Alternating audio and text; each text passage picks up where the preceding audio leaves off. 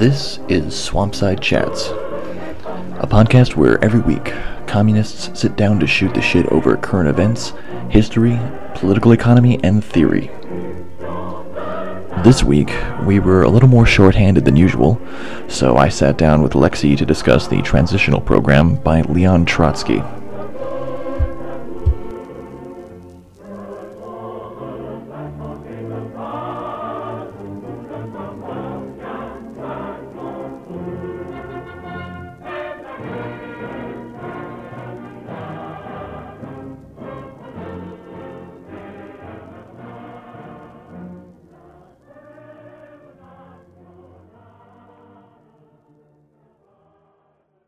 I'm Jake, I'm with Communist League Tampa, and joining me tonight is Lexi. Hey, it's Lexi from Planet Earth. What's up? So we're a little short-handed tonight, but I think we'll work this out. We're talking about the death agony of capitalism and the tasks of the Fourth International, more commonly known simply as the Transitional Program. I wanted to revisit this because, in a lot of ways and for a variety of reasons, the approach of transitional demands is kind of almost commonsensical on the left today in the way like a lot of things are approached. And so much so that like when you try to explain like the concept of like the minimum and maximum program to people, like they don't know what you're talking about. They don't even see the difference. So I thought it might be useful to just sort of like revisit kind of the foundational text of the transitional demand as a concept. And I guess before we get started, just for a little bit of context, this particular document was the founding theoretical document of the Fourth International, and it was written in 1938. And so here we go. So part one, titled The Objective Prerequisites for a Socialist Revolution. And it begins with the statement, the world political situation as a whole is chiefly characterized by a historical crisis of the leadership of the proletariat. And in this section, Trotsky basically asserts that, the conditions for proletariat revolution are ripe at this point, and if not overripe. And he just kind of sort of lays out kind of where things are at the time. I don't know if you had any thoughts on this, Lexi. It's often thought that Trotsky's characterization of the situation as being like a leadership crisis is pretty much one of the best examples of a left like betrayal narrative. And the concept of the Fourth International, the whole way that Trotsky is approaching politics is like, look, we know the objective conditions are fine. Everybody knows that. I mean, the objective conditions are creating the proletariat we need right now, and capitalism is building socialism in an important way right now. I mean, just look at the way it's developing, obviously, just like Marx said. So really what's happening here is just like, bad leadership, betrayal, like within these workers' institutions. And it's not like, it's not a real deep structural analysis, despite the fact that Trotsky knows that he has to do a deep structural analysis, and to a degree, he believes that he is. He has an idea of decaying productive forces, and he has some confident predictions about what's about to happen. A few of which bear out, and some of the more depressing ones do. Yeah. Well, I mean, it isn't hard to see, World War II coming up. I mean, Germany's rearming, and it's pretty obvious that the trajectory that things are headed. So and it's like overstated. Yeah, and given the specific way that like the Second and Third Internationals failed, it can certainly be forgiven. I mean, in many ways, like the leadership issue was like a major problem, but we can maybe talk more eventually about to what extent like the Fourth International is even feasible as a solution. But so that's how it opens. Like the next section, the proletariat and its leadership, and here Trotsky basically asserts that the revolutionary failures of the period can be explained by the failures of the leadership. The revolutionary masses are pointing towards revolution, but their leadership is either unprepared or unwilling to take power. As evidence of this, he points to like a recent series of like sit-down strikes. That's suggesting that this points to like a rising proletarian militancy that doesn't really have a real expression in existing political organizations. And I think that was, and there is some truth to this because I think, especially during the war, like in the United States, there was like definitely like a rising wave of like wildcat strikes and sit down strikes that were often had like heavy Trotskyist involvement, if only by necessity, since the Stalinists wanted 100% collaboration with war production for the war effort. But did you have any thoughts on this part? Yeah, not to shit on the resistance against what would become World War II, but when compared with World War One, I mean, we're really talking about a situation where people believed in the national war, or even like a lot of the internationalists were like terrified of fascism and that kind of thing. This is like in part 3, he basically lays out like the differences. Like the title of the section is the minimum program and the transitional program. I think this is kind of like the main reason I wanted to talk about this piece. So I'm just going to quote from it here. It is necessary to help the masses in the process of the daily struggle to find the bridge between present demand and the socialist program of the revolution. This bridge should include a system of transitional demands stemming from today's conditions and from today's consciousness of wide layers of the working class, and unalterably leading to one conclusion: the conquest of power by the proletariat. So then, basically, this characterization that he offers of, the transitional program is that it originates in like the spontaneous demands of the masses, but sort of points inevitably towards the dictatorship of the proletariat. Would you say that's accurate, or do you think would you say it's like a fair characterization of what he's saying here? It's a fair characterization of his characterization of it. Yeah. Yeah. The idea. So just let's define our terms for a second. The Kautskyist, like, kind of lingo, which is more or less Marx and Engels like derived. I think minimum. It's either minimum or maximum program that's actually used by Marx and Engels. I think it might be minimum. Anyway, yeah, the minimum program is like the baseline of smashing the bourgeois state, like the kinds of things that you would implement. The maximum program would be like kind of the I don't know, lower stage communism, like the coolest semi-state imaginable before even the state concept withers away or something. So yeah. Well, and like it's my understanding too that like the minimum program is it's also in a way like a set of what would be the preconditions for forming a government, like what would be the preconditions for taking power. That is a better description. Well, and he like Trotsky's description of it is a bit more disparaging. He goes, classical social democracy, functioning in an epoch of progressive capitalism, divided its program into two parts independent of each other. The minimum program, which limited itself to reforms within the framework of bourgeois society, and the maximum program, which promised substitution of socialism for capitalism in the indefinite future. And then he sort of describes, this sort of thing is basically, I think he says, somewhere he talks about this stuff being basically just kind of there for Mayday speechifying, essentially. Right. The minimum program, which limited itself to reforms within the framework of bourgeois society, and the maximum program, which promised substitution of socialism for capitalism in the indefinite future. Between the minimum and the maximum program, no bridge existed. Yeah, and also the line about holiday speechifying, which is cute and kind of true, and probably intrinsic to the way that this whole programmatism transition thing really functions, is that we're going to have some, I mean, even something like a minimum program, which I'll get into later, like, is asking a lot. And so the transitional program is like, yeah, but the transition, the minimum program is for wusses. Like, so what? Like, you're demanding all these things that, if you put them together, would mean that the working class was in control of. It's hard to phrase, actually, and I think this ambiguity is at the heart of the problem of neo-Kautskyism. Like, when you look at Marx's old programs, Marx wants each of those individual planks, but he also imagines that there has to be at least, a revolution against the autocratic state, of course, to get that across. And he's optimistic about democracy, or about bourgeois democracy. I don't know. I think this kind of programmatic thinking just has so much vagueness and so many like plausible interpretations that I understand why people are confused about the transitional program or the minimum program. Isn't the transitional program just a super extreme minimum program?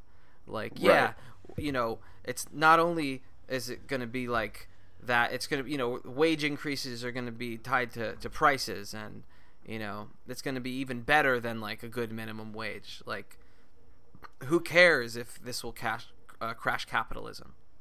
And here's the kicker, that it doesn't matter because we're in the end of days. This is it, folks. It's going the fuck down. He mistook the end of the British Empire for the end of capitalism. Right. Well, and it's interesting because his reasoning does kind of remind me a little bit of, you know, like the decadence theory of like the ICC. Yeah. Where it's like, you know, we've reached a point where capitalism is no longer in its progressive era. And so these kind of gradual reforms that could build up the working class don't really exist anymore. But the working class is going to continue to fight for its material interests. So what we have to do is we have to take up their demands, but frame them in such a way that it points beyond the system itself towards, you know, superseding it. And that seems to be, you know, Trotsky's reasoning here. Yeah, and in a way, I mean, that's like perfectly Marxian and not like that crazy. The thing that makes me think that it's, you know, kind of suspect is that it has this apocalyptic logic, that it's premised on this kind of thing. Well, you can't have minimum and maximum program, like, you know, the shit's going down right now. Like the title of the piece is literally "The Death Agony of Capitalism and the Task of the Fourth International: The Mobilization of Demands for Artificial for the Conquest of Power." Like, it's literally got "Death Agony of Capitalism" like right up front. And so, okay, it's a fucking mouthful, and it's not a great title. That's one reason to not call it that. But you know what's another reason to not call it that? It's called The Death Agony of Capitalism, and it's wrong as fuck. Like, a lot of the basic prognostications here are wrong as fuck. They were wrong for the era that they were drafted for, and they're especially wrong to base a tendency on because it wasn't right for when it was written. And that's the tragedy of this. And you know, Trotsky, like, despite the fact that dude's got blood on his hands, like, I got a lot of respect for this guy. He whipped up an army out of nothing, and he, you know, tried to defend a workers' revolution, and, you know, was implicated, and you know, let's be real. I mean, he murdered a lot. He, like, murdered some, like, revolutionaries and like proletarians, and like in the line of service to a state that became pretty shitty. Mustache stamping on a human face forever. I mean, it's a grim image, and there's no reason to glorify this or to like puff this out as like an inspiring cultural tale. It's a cautionary tale. Yeah. Like, it was inspiring for a minute, but then it got, you know, increasingly ugly.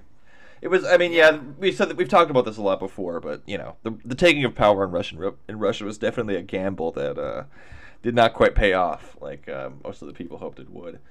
Look, if you only had one shot, like, only one opportunity. The Fourth International does not discard the program of the old minimal demands to the degree to which these have preserved at least part of their vital forcefulness. I'm gonna have it's how do you pronounce this? God damn it, indefatigably. Why am I having trouble pronouncing? I always hear it indefatigable. Yeah. Let me like zoom. It's a weird word because where is it? Okay, because it's indefatigably. I always say indefatigably just because that's on my brain. It's like a word you'd hear on like Peabody and Sherman or something. But okay, anyway, indefatigably it defends the conquest rights and social conquest of the workers, but it carries on this day-to-day work within the framework of the correct, actual, that is, revolutionary perspective. Insofar as the old partial minimal demands of the masses clash with the destructive and degrading tendencies of decadent capitalism, and this occurs at each step, the Fourth International advances a system of transitional demands, the essence of which is contained in the fact that ever more openly and decisively they will be directed against the very basis of the bourgeois regime. The old minimal program is superseded by the transitional program, the task of which lies in systemic mobilization of the masses for the proletarian revolution. What's so weird about this is that it's, in some ways, in some ways, a lot of this is baked into kind of like any set of political demands put forth by people, who are trying to, ideologically direct like the movement of any political group whatsoever. But in some ways, it's also packaged as something being like very new. It's very strange. It's really strange. And I think there's a tension here that is being repackaged as like an innovation or something. That goes back to Marx with Jules Guesde. I don't know if that's how you pronounce his name. Wrote the program for the French Workers' Party. And there's a very famous little incident for it. Like Marx wrote, like the political demands and stuff, like, based on, again, I'm paying attention to the workers' movement. Okay, we're intellectuals. Let's think this over in a concrete way and present it in a kind of summarized way, basic demands that have been kind of floating out there in the real movement that's out there. We could look at, look, that's their demand. Okay, we'll put that on the fucking placard. And so the ensuing tension was that Marx wanted each of these things implemented even in a bourgeois state, like even in, the French Republic as it was. Like Marx thought, better to have these demands, puts the proletariat in like a better position to take power. Right. Legend has it, and I only ever hear Marxists tell this, so maybe they're bullshitting me, but Jules Guesde was kind of like, these demands, they're for fools, what we really need is a revolution. And basically, like, when the workers try to struggle for these demands and fail because they are incompatible with the capitalism, like, then they will know they must overthrow the state, and it's like this. There was a sort of deceptive element to it where, Marx was kind of like doing this in earnest and was like, yes, these will be good demands that will put the workers in a better position. And Guesde has a sense of like, what? No, I mean, these things, struggling for these things, you're, going to set people up to fail. And when they fail, they'll become revolutionaries, right? And like... Yeah, that seems like a good description of what we're looking at here to an extent. Marx says to Guesde, if that is Marxism, then I am not a Marxist. Oh, that's that story. Okay. That's that story. Over this thing that's being, just glossed over as if it's some kind of innovation.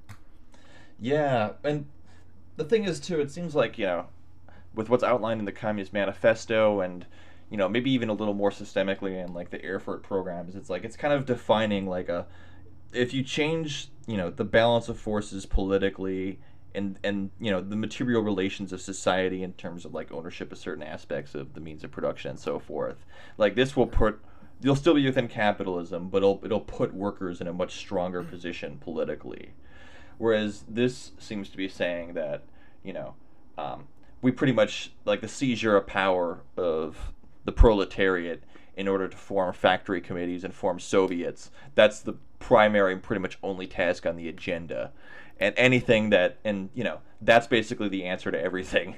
And so if we just agitate people on the demands that they put forward to, it'll point them to the point where they get to the solution, which is, of course, factory committees and Soviets. Right. Yeah, so let's stop dicking around talking about all this, And, this was...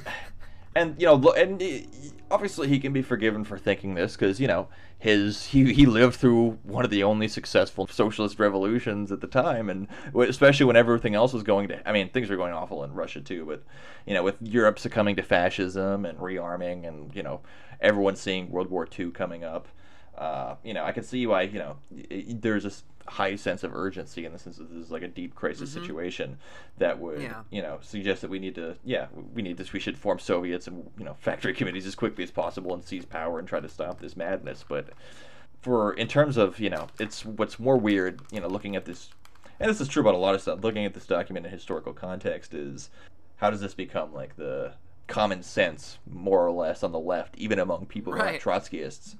That's the sad thing, and if there are any Trotskyists listening, if there are any Trotskyists still listening, sorry. Well, yeah, no, there's I don't know, there's there's no reason for like interpersonal beef. It's just like, look, I was in a position around Trotskyists. In some way, I was semi-grateful to them because they broke me out of, Bernie democratic socialism. They got me to consider something anti-American, and and they were kind of right. Okay, Marxism. All right, okay, but it's kind of a trap, and when you think through these things, you realize that these people are stuck in an old politics that didn't work for the time that it was written. Yeah. And a lot of really interesting thinkers and principled militants have a start in Trotskyism, but the best of them break away. It's like post-punk, right? Like, you don't just stay playing three chords the whole time. You kind of grow up. Mm-hmm. Yeah. Like. Yeah. Most people don't waste your time. Don't waste your time on Leninism. Like let's move on. Yeah, it's a lot of people. It's kind of like their introduction to activism or to Marxist left or whatever. I can't really like that wasn't my route, so I really don't know. I don't really know what that's like, but what was your route? My route was Guy Debord. Yeah, I read Marx when I was like a young teenager, and then kind of forgot about it for a while. Then I got into art shit, and then I read like Guy Debord, and I was like, wow, he's right about everything. And then I was like, oh yeah, I should pick up Marx again, and that's that was sort of my route. And then in terms of activism, like Occupy was kind of my route through activism. Yeah. See, the Guy Debord Situationist route is like out here is a really common way into Marx, and I think it's interesting because it's really not like It's just coming from like a universalist kind of humanist kind of interest kind of perspective. It has nothing intrinsically to do with class necessarily. You know what I mean? It's just people thinking about art and shit and being like, huh, that's kind of fucked. Like, yeah, I mean, it's basically like Debord kind of like diagnosed the terminal point of the avant-garde essentially, and the point to which cultural production became 100% subsumed to capitalism, and he's just pointing that out. But the problem is, like, there's a lot of Lukács in it, and so then you get like people looking at it from like this ontological and this not metaphysical, but what's the term for the study of truth? Like, what is epistemological?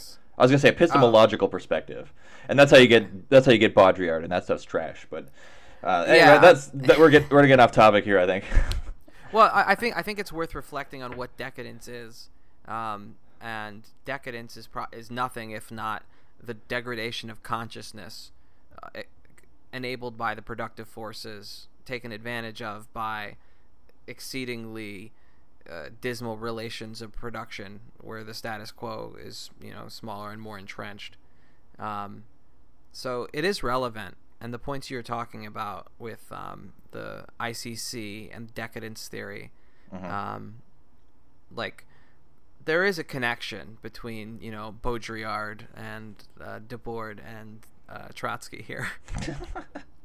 How about that for like a set of heads? There's always like the Marx. Yeah.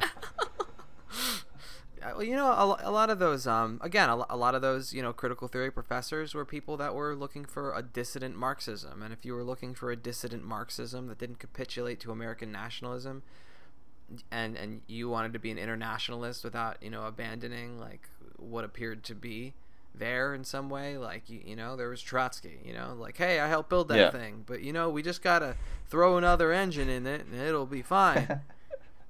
Yeah.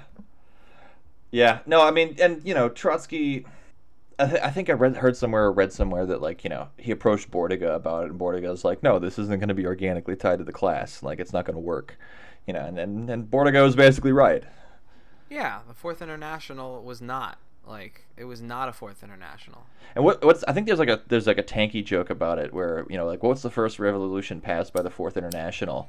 Stop being mean to Trotsky. I butchered that joke, but I forget what the original one was. But I recently read Natalia Sadova's, Trotsky's widow at the time, her resignation from the Fourth International, and it's really revelatory. It's a very good document for anyone that was ever around Trotskyism. I really recommend you read it because it, Sadova knew Trotsky probably better than most of these politically motivated clowns. Yeah. And articulated something that sounds like what a common sense person that was, in Trotsky's position and that sobered up would have thought. Like, look, you don't defend these things anymore. Like, this is Trotsky was murdered by these people. Yeah. Stop it. Yeah. No, it's a very good point. I'll say this for Trotskyism: it did produce Posadaism. So honestly, Star Trek. So. If you believe that rumor that Roddenberry subscribed to Posada's newsletter, I want to believe, like Mulder, I want to believe it's true. Well, I have to be honest. Like, at the very least, it would explain the plot to Star Trek. Yeah, like the backstory about the eugenics wars and all that. Well, it's super Hegelian. First of all, if you watch the first episode of Next Generation, it's the trial of humanity, and whether humanity will be redeemed in the end. That's very Hegelian, and there's a constant thing running through the show where humans don't understand this yet. Even in the future, they don't understand this yet. But matter and mind are one. I mean, that's dialectical materialism, or just dialectics. Like, I missed that. I didn't. What episode was that? It's in some of the more fun ones in the first season that are more metaphysical. I was told maybe this was reactionaries telling this to me, but I was told to skip the first couple seasons, that it doesn't really get good till they dump the spandex uniforms. But maybe that's where all the real Marx shit is. Well, maybe I gotta watch those. I tend to agree in a certain respect, because the first seasons are more like the original series of Star Trek, you might say, and they have a little more. They're a little more goofy, and also just a lot. It's a lot more faux pas, more weird racist shit that was maybe attempting to be respectful but completely failed. Yeah. So it probably there are aspects of the series that get better, but yeah, there's some definite Marxy shit going on in the earlier seasons that are.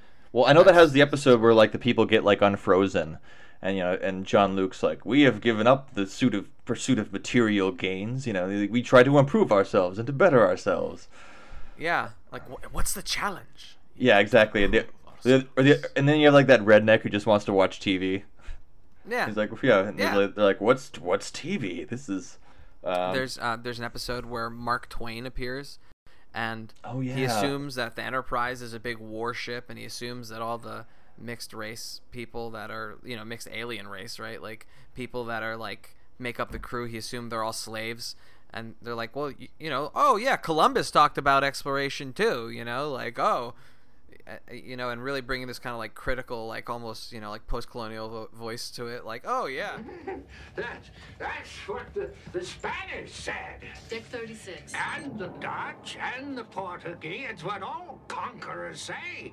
I'm sure that's what you told that blue skin fellow I just saw before you brought him here to serve you. He's one of the thousands of species that we've encountered. We live in a peaceful federation with most of them.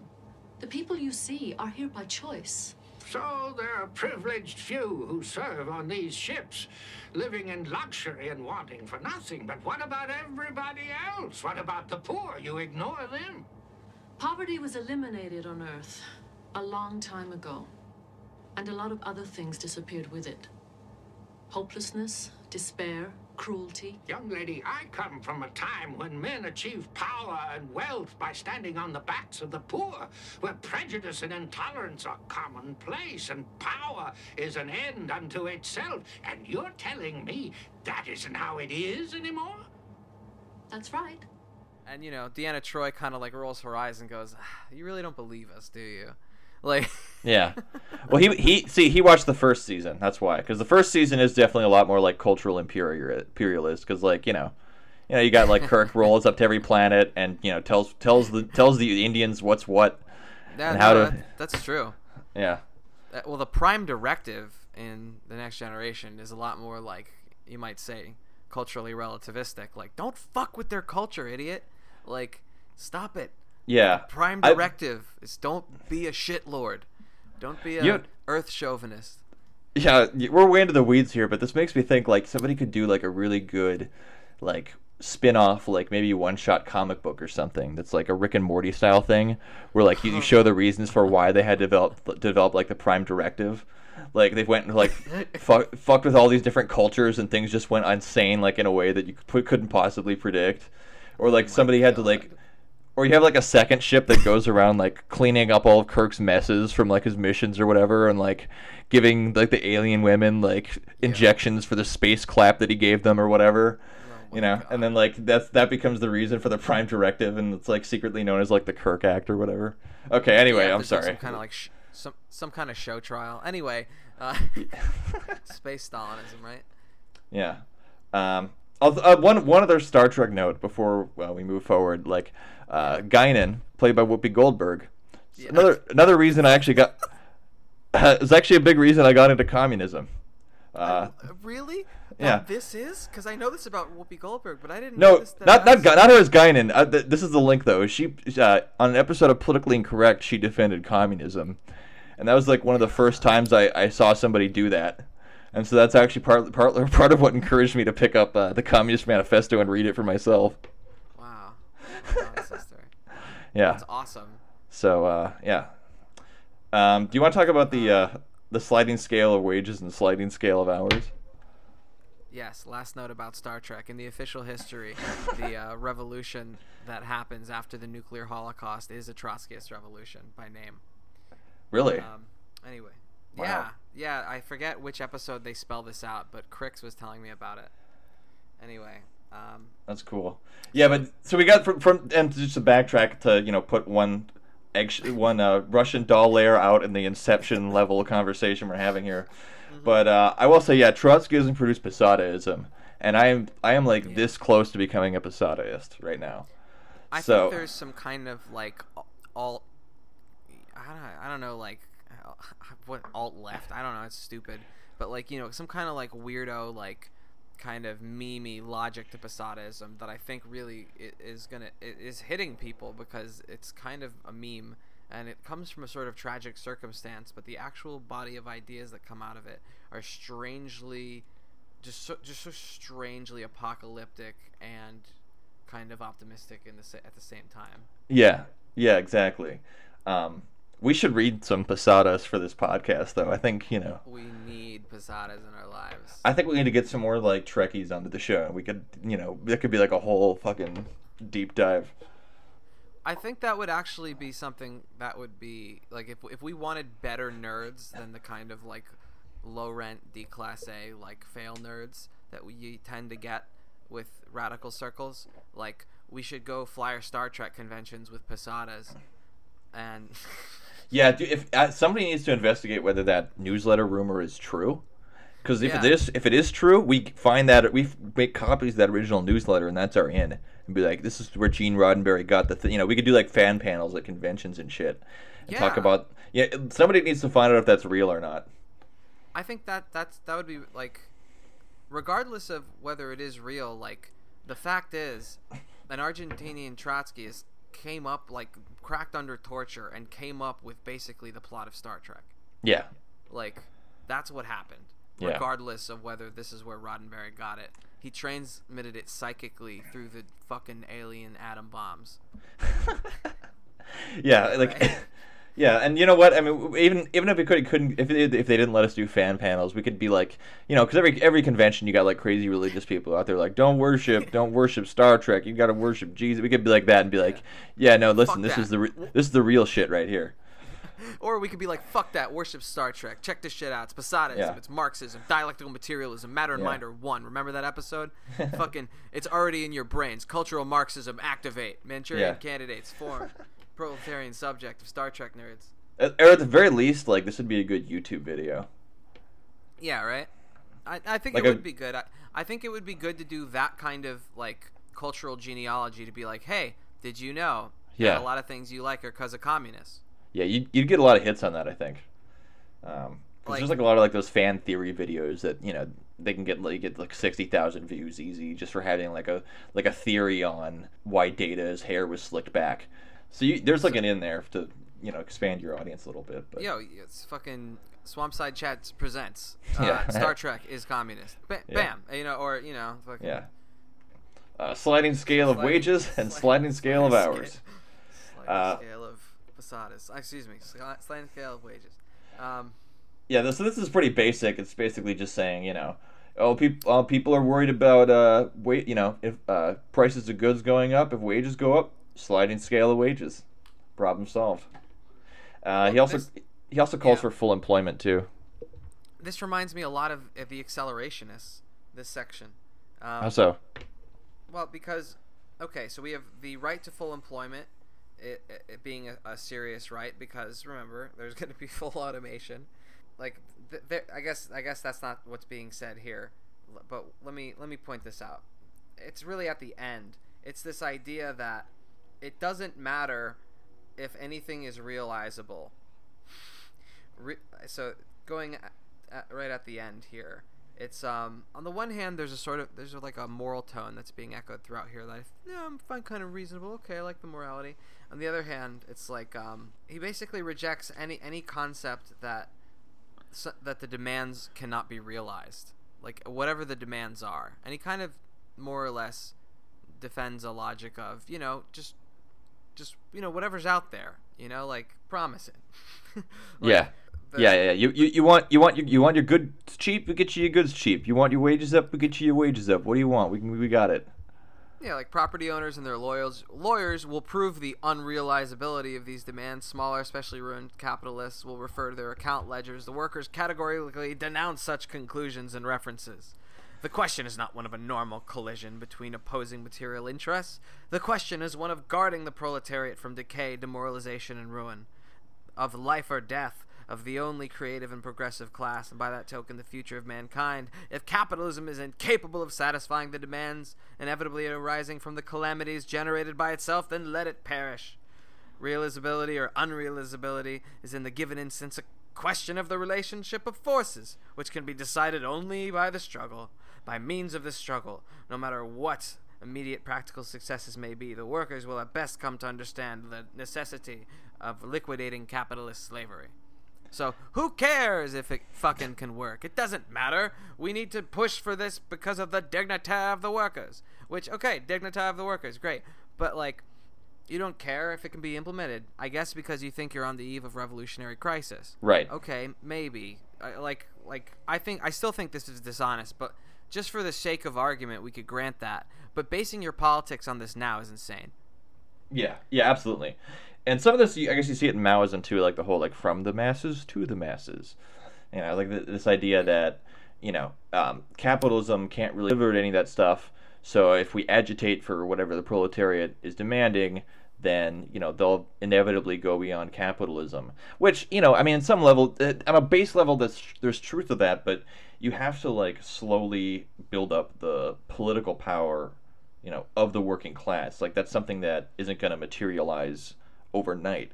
And part of the problem, and I think part of what is driving Trotsky so crazy here, or what probably drove him, I'm not saying he was literally crazy, but what made him so pissed off was that the working class built up these institutions, and in the case of, like, the Second International, they got hijacked by the narrow bureaucratic interests who wanted to accommodate to the system. And then in the case of the Third International, you got the people who basically the Stalinists essentially took it over in order to provide cover for Stalin's plan to build up socialism in one country in Russia.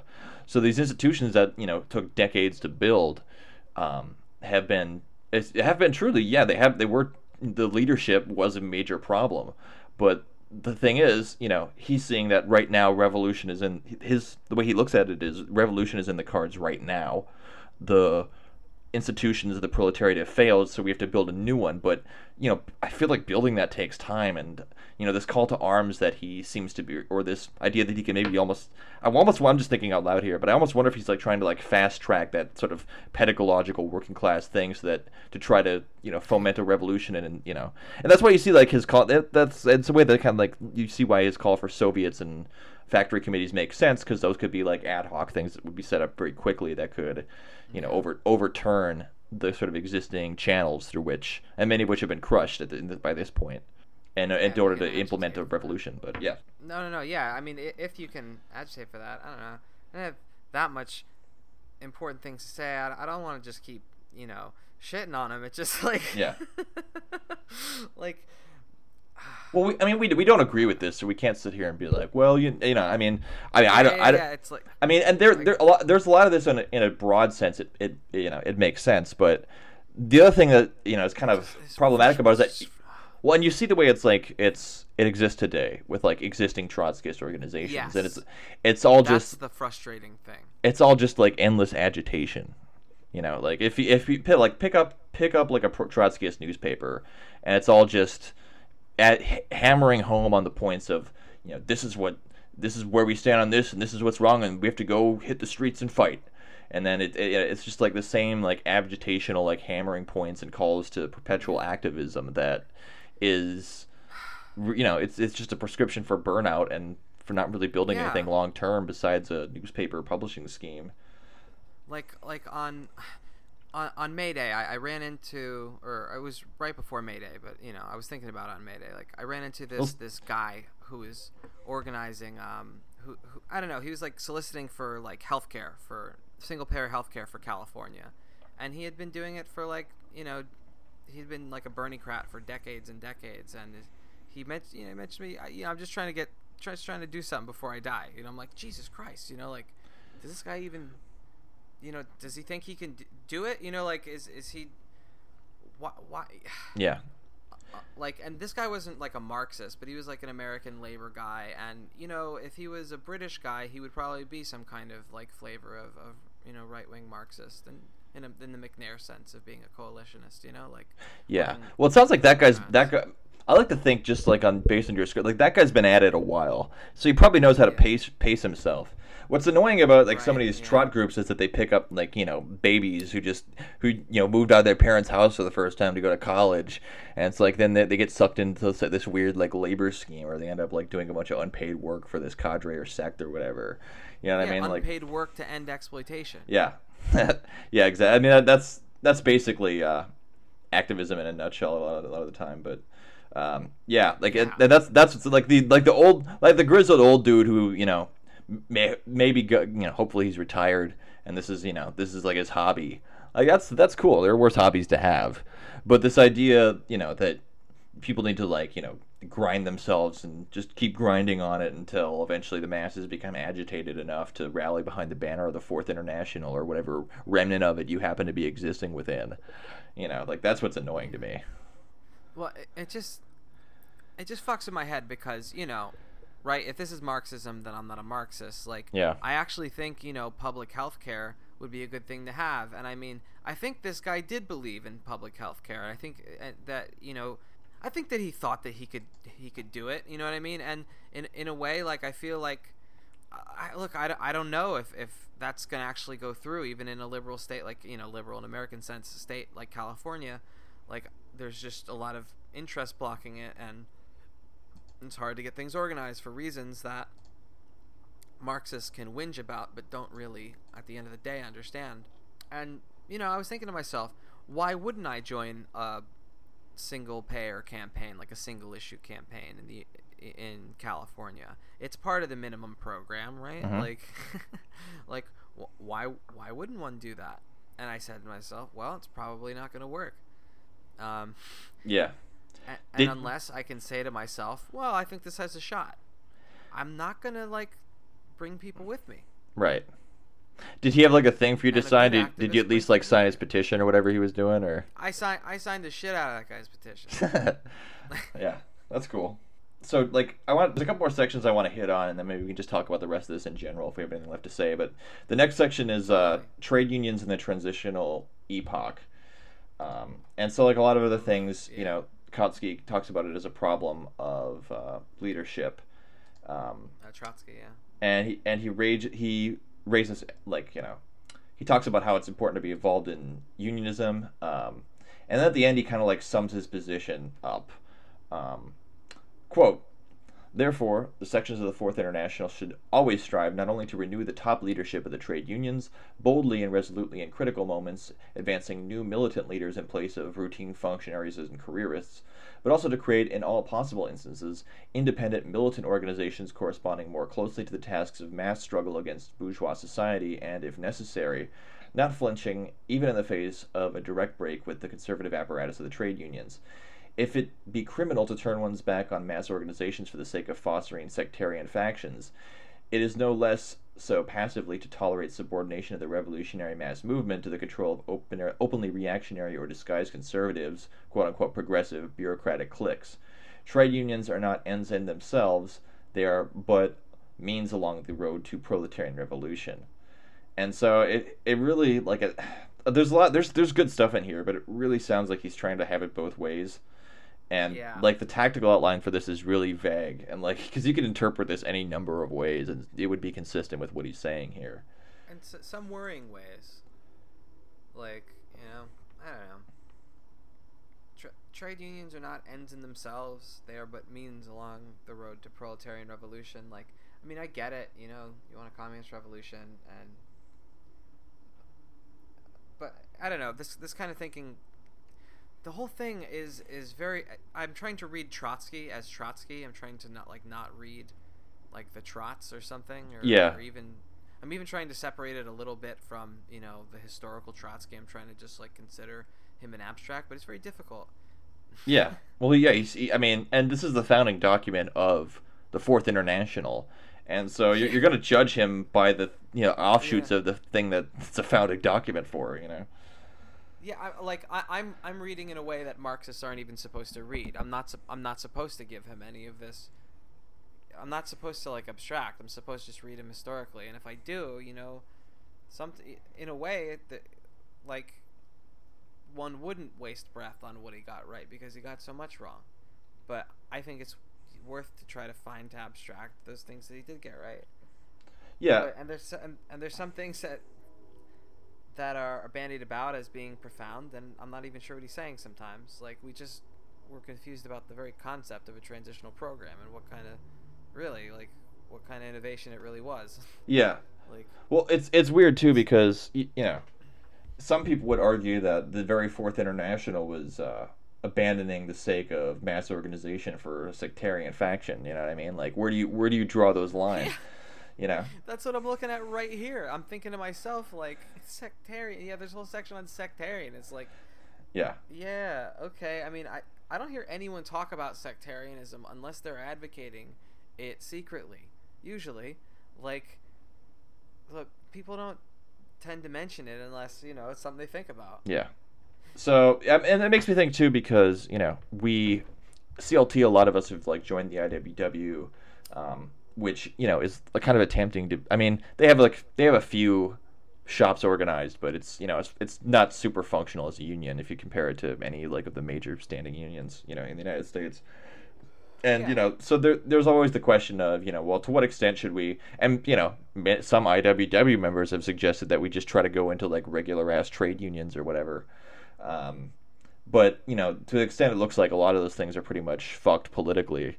In terms of their ability to really be like functional, like working class institutions, there's always like the question that we're facing, like, can the IWW actually, you know, reform itself or adjust it, like itself such that it can actually really grow in a major way and become a force for, you know, kind of reforming the labor movement. So you know, the line that Trotsky, you know, and there a while ago too, I got into like this big argument with like a local Trotskyist, and he was like, well, you got to go where the masses are. And I'm like, well, but I don't know. So where are the masses? Yeah. Where are they? Well, where are they, Trotskyists? I was like, you know what I mean? Where are the masses? Yeah, well, I was half in the bag, so I was like, well, let's go to a fucking football game and tailgate outside, and we'll hand out communist literature, because that's where the fucking people are. You go to one of those fucking football games, there's like 50,000 people there. That's what they're doing. Honestly, Jake, given the, you know, percentage of people that are unionized, I think it's like less and less. Football game might be a better idea. Yeah, well, and of course he looked at me like he looked at me like I was a fucking moron, but I'm like, you know, I mean, think about it, dude. I mean, back in the day, or even still in Europe, the football clubs, I mean, soccer clubs, you know, like there are like, you know, commie and like fascist like football clubs and shit. Yeah. You know, that kind of. I don't know if you could table those places, but I mean, you know, there are politics in those spaces sometimes. Yeah. And I mean, why the fuck not? Honestly, that's the best communist organizing idea I've heard in my whole life. Wow. That's sad. I mean, it puts the Star Trek convention one to shame. Mine is clearly petty bourgeois. Like, Nah, dude, Pearl's like Star Trek. What are you talking about? no, I know, but I'm going for the Lego socialist aspect. Oh, okay, you know what okay, I mean? okay. I Like, see what you mean. well, think. I mean, come on. I mean, but here's the thing. Like, honestly, in some ways, it's actually a really shitty idea because like so much of like football is so tied to like I mean, it was literally formed like in the era of like muscular Christianity, and like a lot of the rules for American football were codified by Teddy fucking Roosevelt from a panel that he What, called. really? No, yeah, Teddy Roosevelt basically called this panel to formulate and codify the rules of football because too many white kids were getting killed on the field in the game, and those people would have been potential future soldiers for white America. So they needed to like make it safer so that they wouldn't die. That's a real thing. Yo, I can't believe that's. You know what? Like, American history is just so amazing. Yeah, and like, so and you go to any game, it always opens. They bring the flag out. They fly the fucking planes overhead if it's a roofless stadium. So you'd be going into like deep reactionary territory. Like Yeah, you're probably right. Actually, you'd have to. I don't know. I mean, you'd have to come up with a tough sell or have like a swell crew who could like fend off the fucking drunken, dads out there. the communists go to the unions to find the masses, and what you described, is the real situation. Like, Yeah. the communists would be rebuilding the entire labor movement from scratch, and communists can't even get like a small group together Yeah. or like a coordinated, centralized, even national or by state, like, group of people to like calmly discuss the multiple possibilities for what to do. They can't get that together, and these people are supposed to, around the world, they're going to jumpstart the labor movement. Like, Hey man, we're Really? we're holding it down in Tampa. I don't know what the fuck you're complaining about, but shit's Well, tight down here, man. I mean, I believe that. Honestly, it sounds like CLT is one of the more functional orgs that has like a more or less kind of sober analysis of like what a task that is, like, because I mean, and Trotsky's saying here is kind of right in a sense. You need to be able to break off from shitty reactionary unions, and I mean, honestly, the unions that exist most of the time are so fossilized that there's no hope of there being really a center of revolutionary activity. So trying to repurpose something like the IWW might make sense. Like, I mean, I guess that's the question, right? Is repurposing something like the IWW going to be the vehicle? But like, there probably is going to have to be some kind of new formulations or some kind of new labor form, and it's probably going to have to be tied to a political effort of some kind. Because the base for traditional labor organizing, you might be around something more traditional in Tampa, but in a lot of the country, that's been kind of like, ripped up by deindustrialization. Or just automation. Yeah. Or automation. Yeah, like. Yeah. I mean, yeah. I think there's gonna have to be some kind of labor component. I think there are still certain like areas where, like, I think the capitalism still has, even in the United States, like focal points that you could target and then build outward from, which is kind of how you'd have to do that. But overall, like, the form of it wouldn't look exactly like classical unionism, I don't think.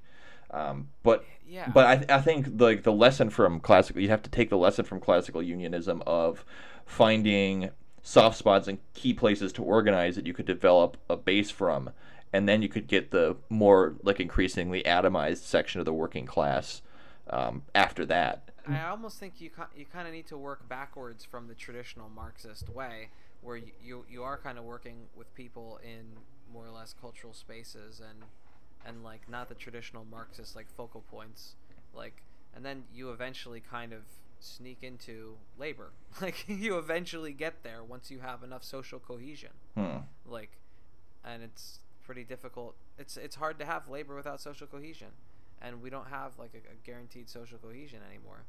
I don't know. What do you think of that? I'm not sure. Yeah. I think that'd be an interesting like subject for an episode if we could find like a good reading to like situate that question around.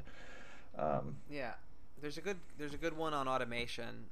But for that question, I don't know. Like, I think it kind of goes with old school historical materialism. You know, you have the forces and the relations of production that determine the overall political situation, like that determine.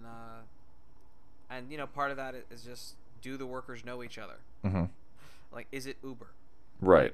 Because if it's Uber associating the proletariat, it's something the situationists were actually kind of well equipped to understand, is a situation that alienating. Right. People don't even know each other, and simply associating them in just a spectacular way could be potentially political. Well, and I mean, I don't know how much you want to get into like the Uber debate, but like the Uber is not the entire economy, and for a lot of people, I would guess, I don't know the numbers on this, but I would guess that for most people, like Uber is like their side hustle. You know what I mean? Like that, Yeah. like they probably have like another place of work that they're getting money from. Like Uber, in some ways, I bet is kind of just like the new like Amway, essentially, where it's like it's one of those things you do like to make a little extra scratch on the side. You know, some people also sell weed. You know, like I mean, there are certainly people for whom they're basically taxi drivers doing Uber, but there's also probably a lot of people for whom that's like the Uber is the way they make their car payment, essentially. Yeah, no, I mean, that's true. But okay, so I got two more sections I want to hit, and then we can wrap this thing up. Yeah, that's it. Okay, so factory committees, right? This is like a big plank of his approach. And one thing he does point to, and one thing that Trotskyists were, you know, a big part of, would be like this, were sit-down strikes, and you know, like the wave of wildcat strikes that there would be. Let's see. So I got two quotes. I'm just going to read them real quick. If the sit-down strike raises this question, and the question he's talking about is who is the boss of the factory, the capitalists or the workers? If the sit-down strike raises this question episodically, the factory committee gives it organized expression. Elected by all the factory employees, the factory committee immediately creates a counterweight to the will of the administration. He goes on later. From the moment that the committee makes its appearance, a factual dual power is established in the factory. By its very essence, it represents the transitional state, because it includes in itself two irreconcilable regimes, the capitalist and the proletarian. The fundamental significance of factory committees is precisely contained in the fact that they open the doors, if not to a direct revolutionary, then to a pre-revolutionary period between the bourgeois and proletarian regimes. So, you know, you can see him trying to like transpose like this transitional concept into like directly how it would like express itself in like spontaneous organizations of like the proletariat, which is interesting. Yeah, that's actually not so bad. I mean, this part. Yeah. That makes sense. And I mean, there are parts of things that happened in the Russian Revolution that I think probably would unfold in a semi-teleological way, like, and did often in a sort, like, unroll in a certain way, like, you know, from 1905 down to, like, you know, Tehran in the Iranian Rev, like, you know, for that period there was a sort of council, like, logic thing that was unfolding during a certain period of industrialization that, you know, I'm sure some generalizations could be made about that, you know, retroactively. Like, but we're not in a place right now where we get to worry about that kind of power, I guess. Like, right. And really, and I don't know, like, let's see. But at the time, like, dual power being established in the factories, and the Soviet form, and especially the Soviet form, I think more specifically the Soviet form, those things did re-express themselves, and Pannekoek and the Council Communists, you know, and the Situationists and the Neo-Councilist kind of groups like Socialism and Barbarism, they also were on the tip. But moving on, I'm just going to gloss over a bunch of sections. The next section basically it's called Business Secrets and Workers' Control of Industry. It's just calling for open books and for public works projects to create employment. There's a bunch of other sections: expropriation of separate groups of capitalists, expropriation of the private banks, and statization of the credit system. The picket line, he talks about arming of the proletariat, alliance of workers and farmers, struggle against imperialism and war. I wanted to skip down to this, and he gets to Soviets. And I just want to read a quick quote here. Oh, yeah. Factory committees, as already stated, are elements of dual power inside the factory. Consequently, their existence is only possible under conditions of increasing pressure by the masses. This is likewise true of special mass groupings for the struggle against war, on the committees on prices, and other new centers of the movement, the very appearance of which bears witness to the fact that the class struggle has overflowed to the limits of traditional organizations of the proletariat. These new organs and centers, however, will soon begin to feel their lack of cohesion, their insufficiency. And then he basically, as a solution to this, he goes, how are these different demands and forms of struggle to be harmonized, even only within the limits of one city? History has already answered this question through Soviets. And so he basically calls for the Soviets as being the form of, which makes sense, given his background.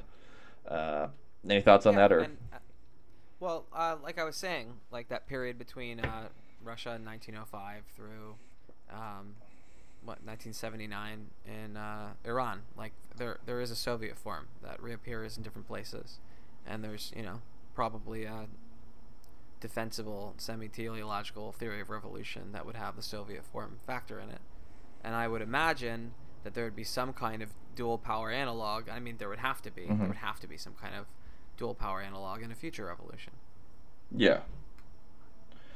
And in particular, this political place, because the difference between the Soviet and the Factory Committee, of course, is that the Soviet is a political body. The Factory Committee is, I guess it's political in a sense, but it's not. It's the economic administrative body for the workplace. Right. And the Soviet being more of like being part of the Universal Republic, the Factory Committee being part of the small republic of Soviet labor. Right. Of Russian labor or whatever. So Soviet is a confusing word because it ends up meaning the nation.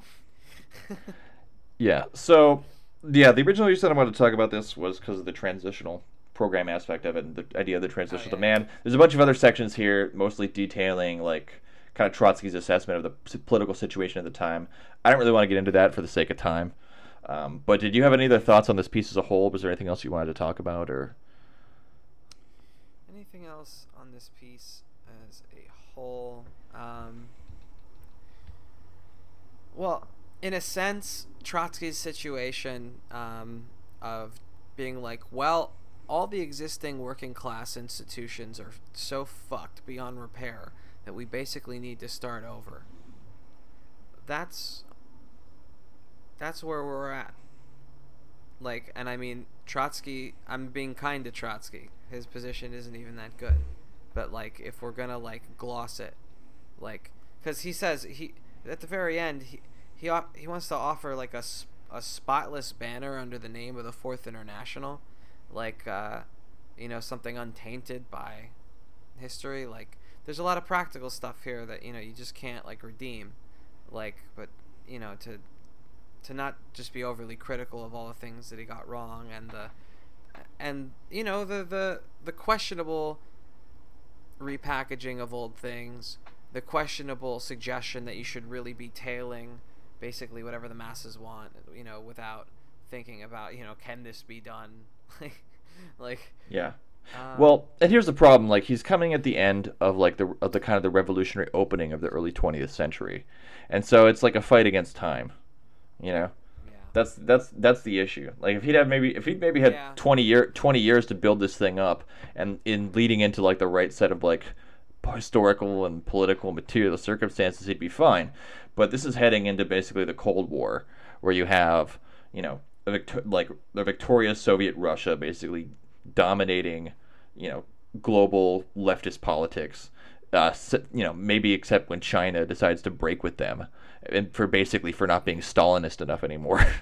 And then on the other hand, you have the United States, who basically have complete access to the existing world markets, or at least what shitty. I mean, Russia basically got all the shitty parts of Europe, So the United States is in a perfect position to use its massive industrial base that it built up during the war and prior to that, to have this really expansive, period of, welfare and, it builds this giant middle class, and it restructures the infrastructure of the United States into this really like atomized, suburban social form, right?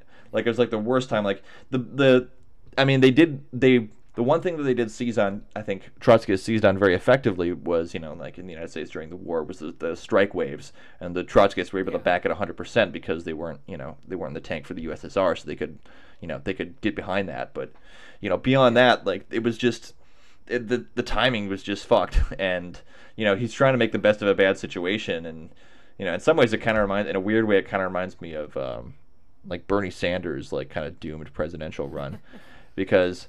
Yeah. You see what he's trying to do, but it seems like it's always a race against time. Like if he just had the things he has now 2 months ago, then we'd be so much further ahead, and And but to be fair to Trotsky, like this,